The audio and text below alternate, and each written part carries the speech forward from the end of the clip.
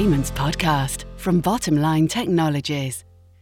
Hello, and welcome to the Payments Podcast.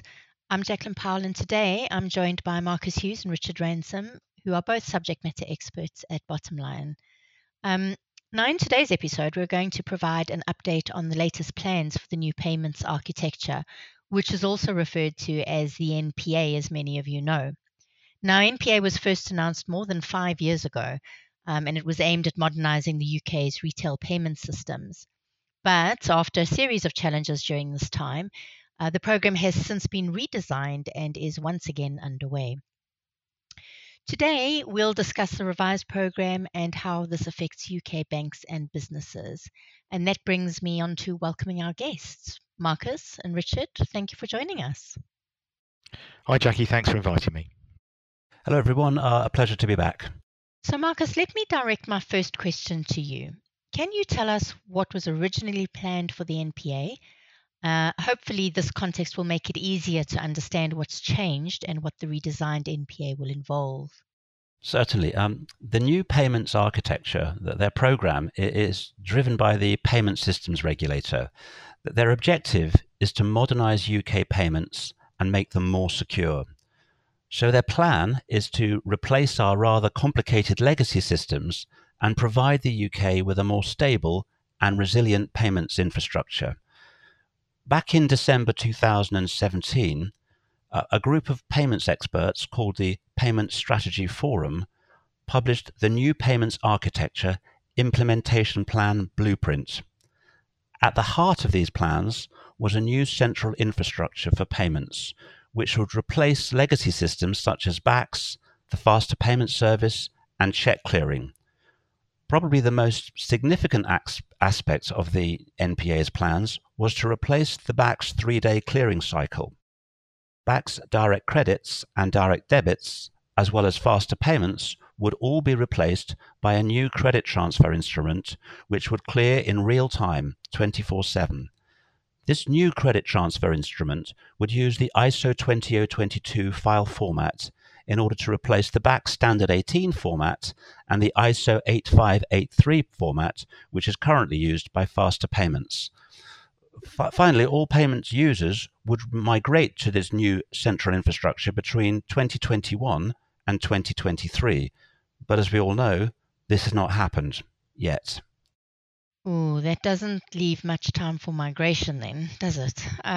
Richard, over to you, please. Can you bring us up to speed on what's been done so far in the NPA program? So, Jackie, the first big step was that the new payment system operator was established. The NPSO, whose role was to create and run the central infrastructure, was then rebranded as Pay UK at the end of 2018. As a move towards consolidating payment systems, Pay UK took control of all the UK's existing retail payment systems, that is BACS, faster payments and check clearing. Bringing these organisations under the umbrella of Pay UK makes coordination easier, will help migration to the NPA. I expect that consolidation is quite a task, and the NPA was clearly a highly ambitious program. Marcus, in your opinion, how has the program changed since its original plans? Well, exactly. The problem was that the NPA was too ambitious in its original form. The project ran into a series of challenges and delays to the extent that the Payment Systems Regulator paused the program for about 12 months to complete yet another stakeholder consultation. And in August 2021, the PSR ruled that Pay UK should narrow the scope of the central infrastructure contract. This means that the first phase of the NPA will focus now on updating the current faster payment service. As a priority, therefore, FPS will be migrated to the NPA central infrastructure, and it will adopt the ISO 20022 messaging standard. The PSR also ruled that the delivery of the central infrastructure must be managed through a competitive tender. Although some scope enhancements above the mandated focus of FPS are possible in principle, that they can only be progressed if the PSR does not object to these proposals. What's more, the PSR has insisted that stakeholders should be allowed to contribute to future planning. This includes engaging with open banking regarding alternative solutions to BACS direct debits. I think it's likely that large banks and large users of BACS direct debits, such as telecoms providers and utilities, they're going to feel a sense of relief that the NPA's scope has been narrowed by the PSR. These two groups are probably happy that they no longer face a near-term upheaval to the BACS schemes, especially direct debits, which are still functional despite being one of the oldest and slowest clearing systems in Europe with their 3-day clearing cycle. On the other hand, fintechs and payment institutions and some of the challenger banks are likely to be quite disappointed that under the revised and narrower NPA plans, the opportunity to win new business from incumbents is much reduced. Okay, so several changes then. Thanks, Marcus. Richard, back to you, please. Can you share the new timetable for delivering the reduced scope of the NPA? So although the scope has been reduced, it's still a massive undertaking and a huge project, and there are many, many moving pieces. So I can outline some of the main milestones. I would emphasise that vendors who are bidding to build the same infrastructure are still under evaluation. So these dates are still tentative. So the vendor selection, the first thing I talked about there, is expected in Q1 calendar next year with an MSA signed by Q2. And under current planning, design, build and test period will run from Q3 2022 until Q4 2023. After this point, customer banks will have to go through certification testing, which will continue until Q2 2024. And this certification testing will also impact vendors who will be connecting to the service, supporting banks and non-banks alike. The group testing will run from Q2 2024 until Q1 2025. So that go live timing range for the NPA is placed between Q2 and Q4 2025, but it's worth highlighting the PSR's implementation deadline is the 1st of July 2026. And what we're seeing in the project is that other bits might be squeezed, but the July 1 deadline is still staying fairly fixed. Now, over recent years, Pay UK has been heavily criticised for the NPA's delays, which has resulted in the payment system regulator's decision to reduce the scope. The latest timeline suggests we're still a long way from the end of this journey, with faster payments not due to migrate to the NPA until the second half of 2025 earliest. Those milestones are helpful, Rich. Thanks. Now, Marcus, I am led to believe NPA will introduce new payment types too, using the new ISO 20022 file format, which is a fantastic step forward. Can you expand on this for us, please? In total, 6 new payment products have been sketched out, but the NPA will only include one of them when it launches. That's the priority payment. This is a standard bank-to-bank or PSP to PSP payment, which replaces today's single immediate payment as provided by Faster Payment Service. The priority payment will also replace the lion's share of standing order payments and also future dated payments, which use FPS today. I emphasize that the priority payment is the only payment type which is going to be available at the launch of the NPA. But I think it's also useful to summarize the characteristics of other new payment types which are being discussed, as I think this helps us understand the likely direction of travel of the NPA in future. So first we have the instant payments. This is a new retail or e-commerce instrument which will require a response from the recipient in near real time for added confirmation. Then we have the same day payments. This new payment instrument optimizes processing capacity and cost by providing some same-day clearing rather than real-time clearing. This payment type is expected to replace some standing order payments and some future dated payments. Third, we've got the multi-payment. This is a single payment message, but with multiple individual credits. This is important because it may eventually be used to migrate some BACS direct credits to the NPA, since they have a number of similar characteristics, with both instruments providing a single debit and multiple credits to different beneficiaries. But the new multi-payment is, of course, in real time 24/7, so unlike BACS direct credit transfers, which have that 3-day clearing cycle. Fourth, we've got the bulk payment. This enables customers to submit large payment files to the central infrastructure, and bulk payments can be used for priority payments or same-day payments. And finally, well, last but not least, we have the multi-day bulk payment. This is really a variant of the proposed bulk payment. It would allow corporates and PSPs to submit payments to the NPA for bulk processing, but with improved efficiency and liquidity management, as well as pre-notification of settlements. It's anticipated that this will be useful for large volume users like corporates and government agencies. And with the multi-day bulk payment, the actual payments are processed over a 3-day cycle and will be available to recipients early in the morning of day 3. Many listeners will see this has similarities to the traditional BACS direct credit. All of these 6 new payment types will use ISO 20022 format. And this means the new payments can carry a richer amount of data in structured, machine-readable format, which is going to help processes like automated reconciliation. It's important to note that BACS are not officially in scope at present, and that direct corporate access has not actually been approved for the NPA. Thank you. Richard, back to you. I also believe the NPA is planning on introducing overlay services. Can you give us a little bit of insight into what these overlay services are and what they'll look like? Yes, and although they're not part of the NPA's core design, PayUK has already been involved in the development of 2 significant overlay services, and this was part of the original blueprint that there would be new services available. So first, we have confirmation of pay, which most of us will have experienced when making personal payments through mobile and eBank. This is the name-checking service which was launched in 2020. Has been implemented by most large UK banks and lots of other banks and payment services providers. It offers end users the ability to check the name on an account before a payment is sent. This provides greater assurance that payments are being sent to the correct recipient. It's therefore a valuable tool in preventing authorised push payment fraud.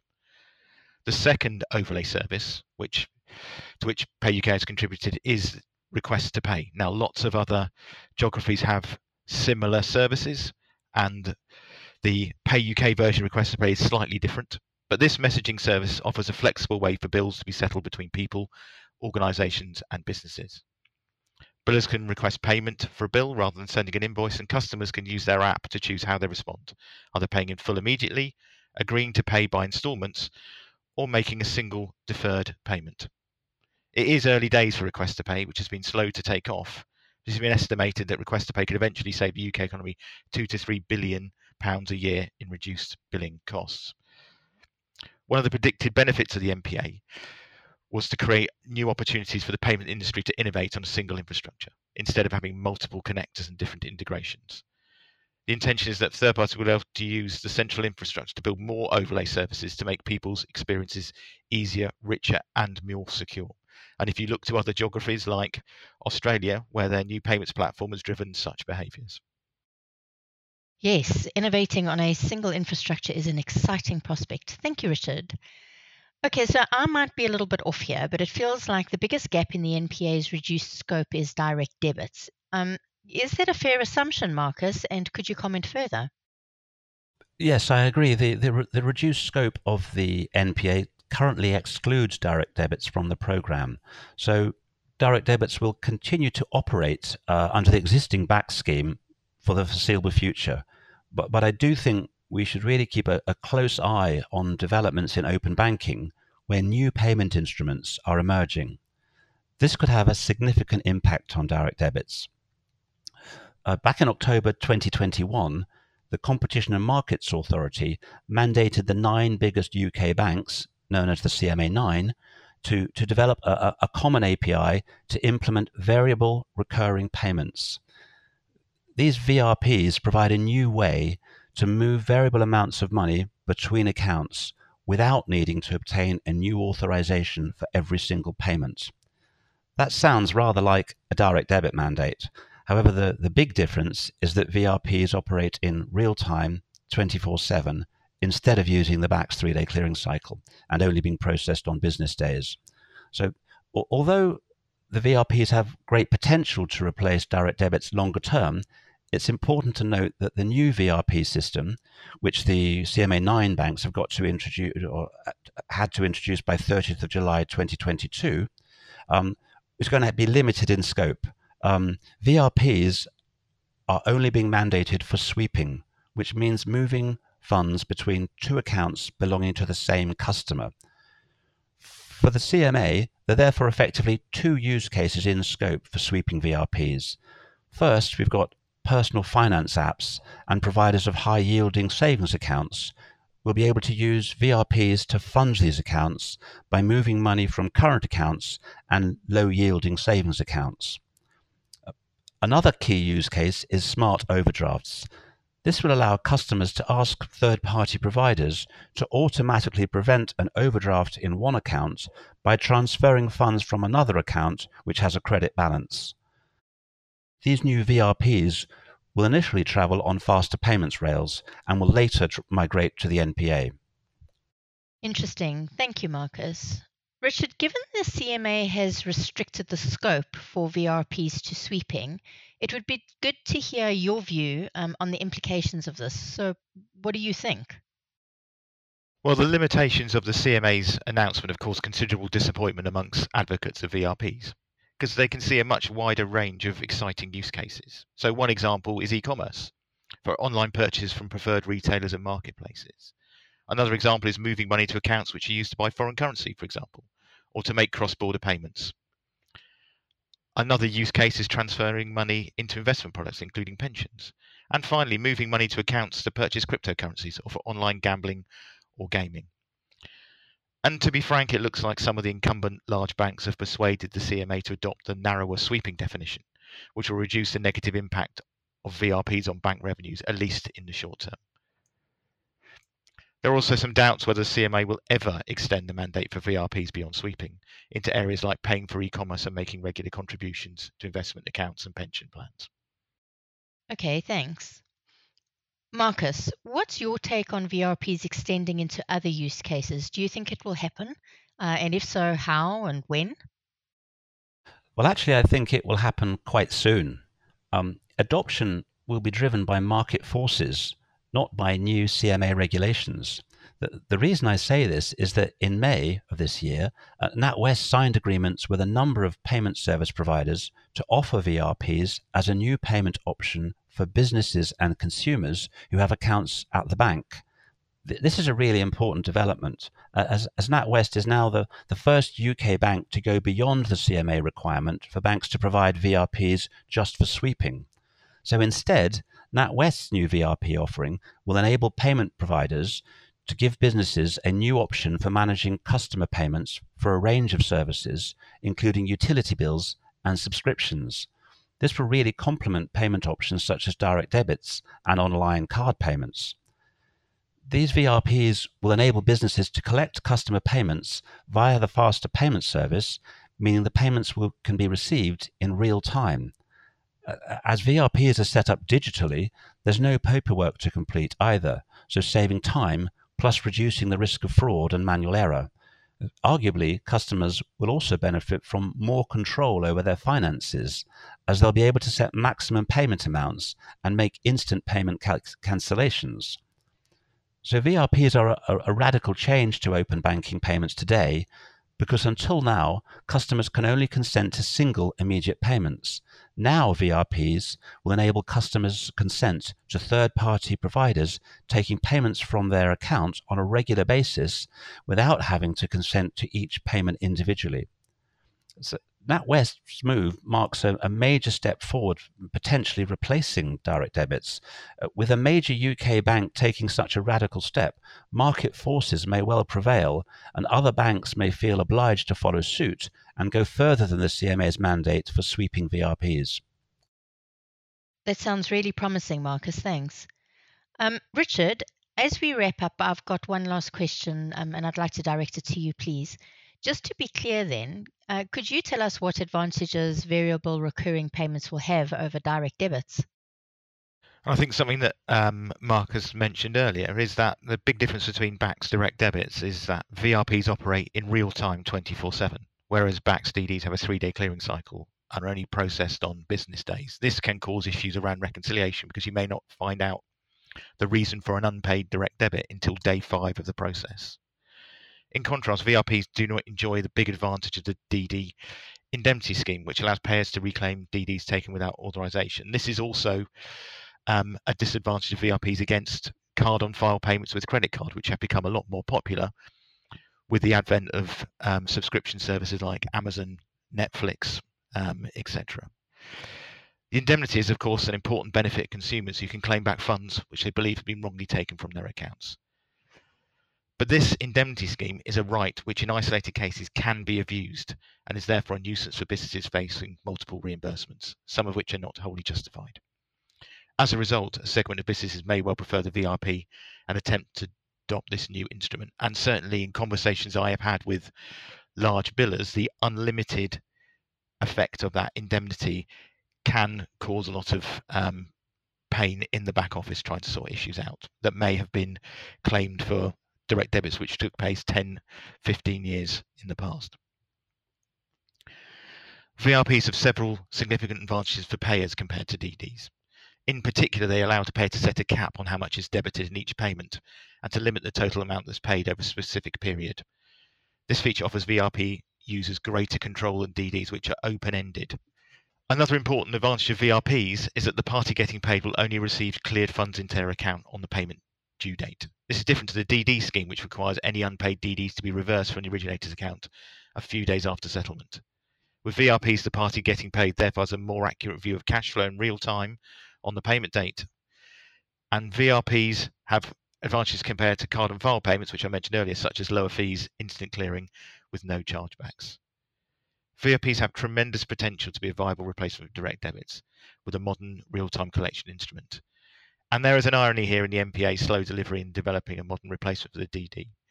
As PayUK and other stakeholders look for cost-effective ways to bring DDs onto the NPA, VRPs will certainly look attractive as a highly practical way to modernise direct debit. So I don't imagine it'll be long before market forces seize this opportunity to modernise the way businesses get paid, driving wider adoption of VRPs. That's why it's important for banks and businesses to be aware of these likely changes, to have trusted solution providers who can help them adopt these new instruments in a cost-effective way without disrupting their day-to-day business. Right, gentlemen, so that's a wrap then. Firstly, let me say a big thank you for bringing us up to speed. Your update on the status of the new payments architecture has been super helpful.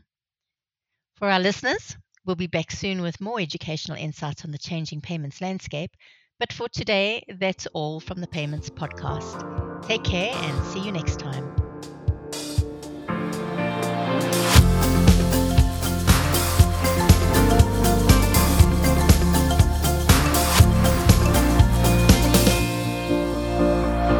The Payments Podcast from Bottomline Technologies.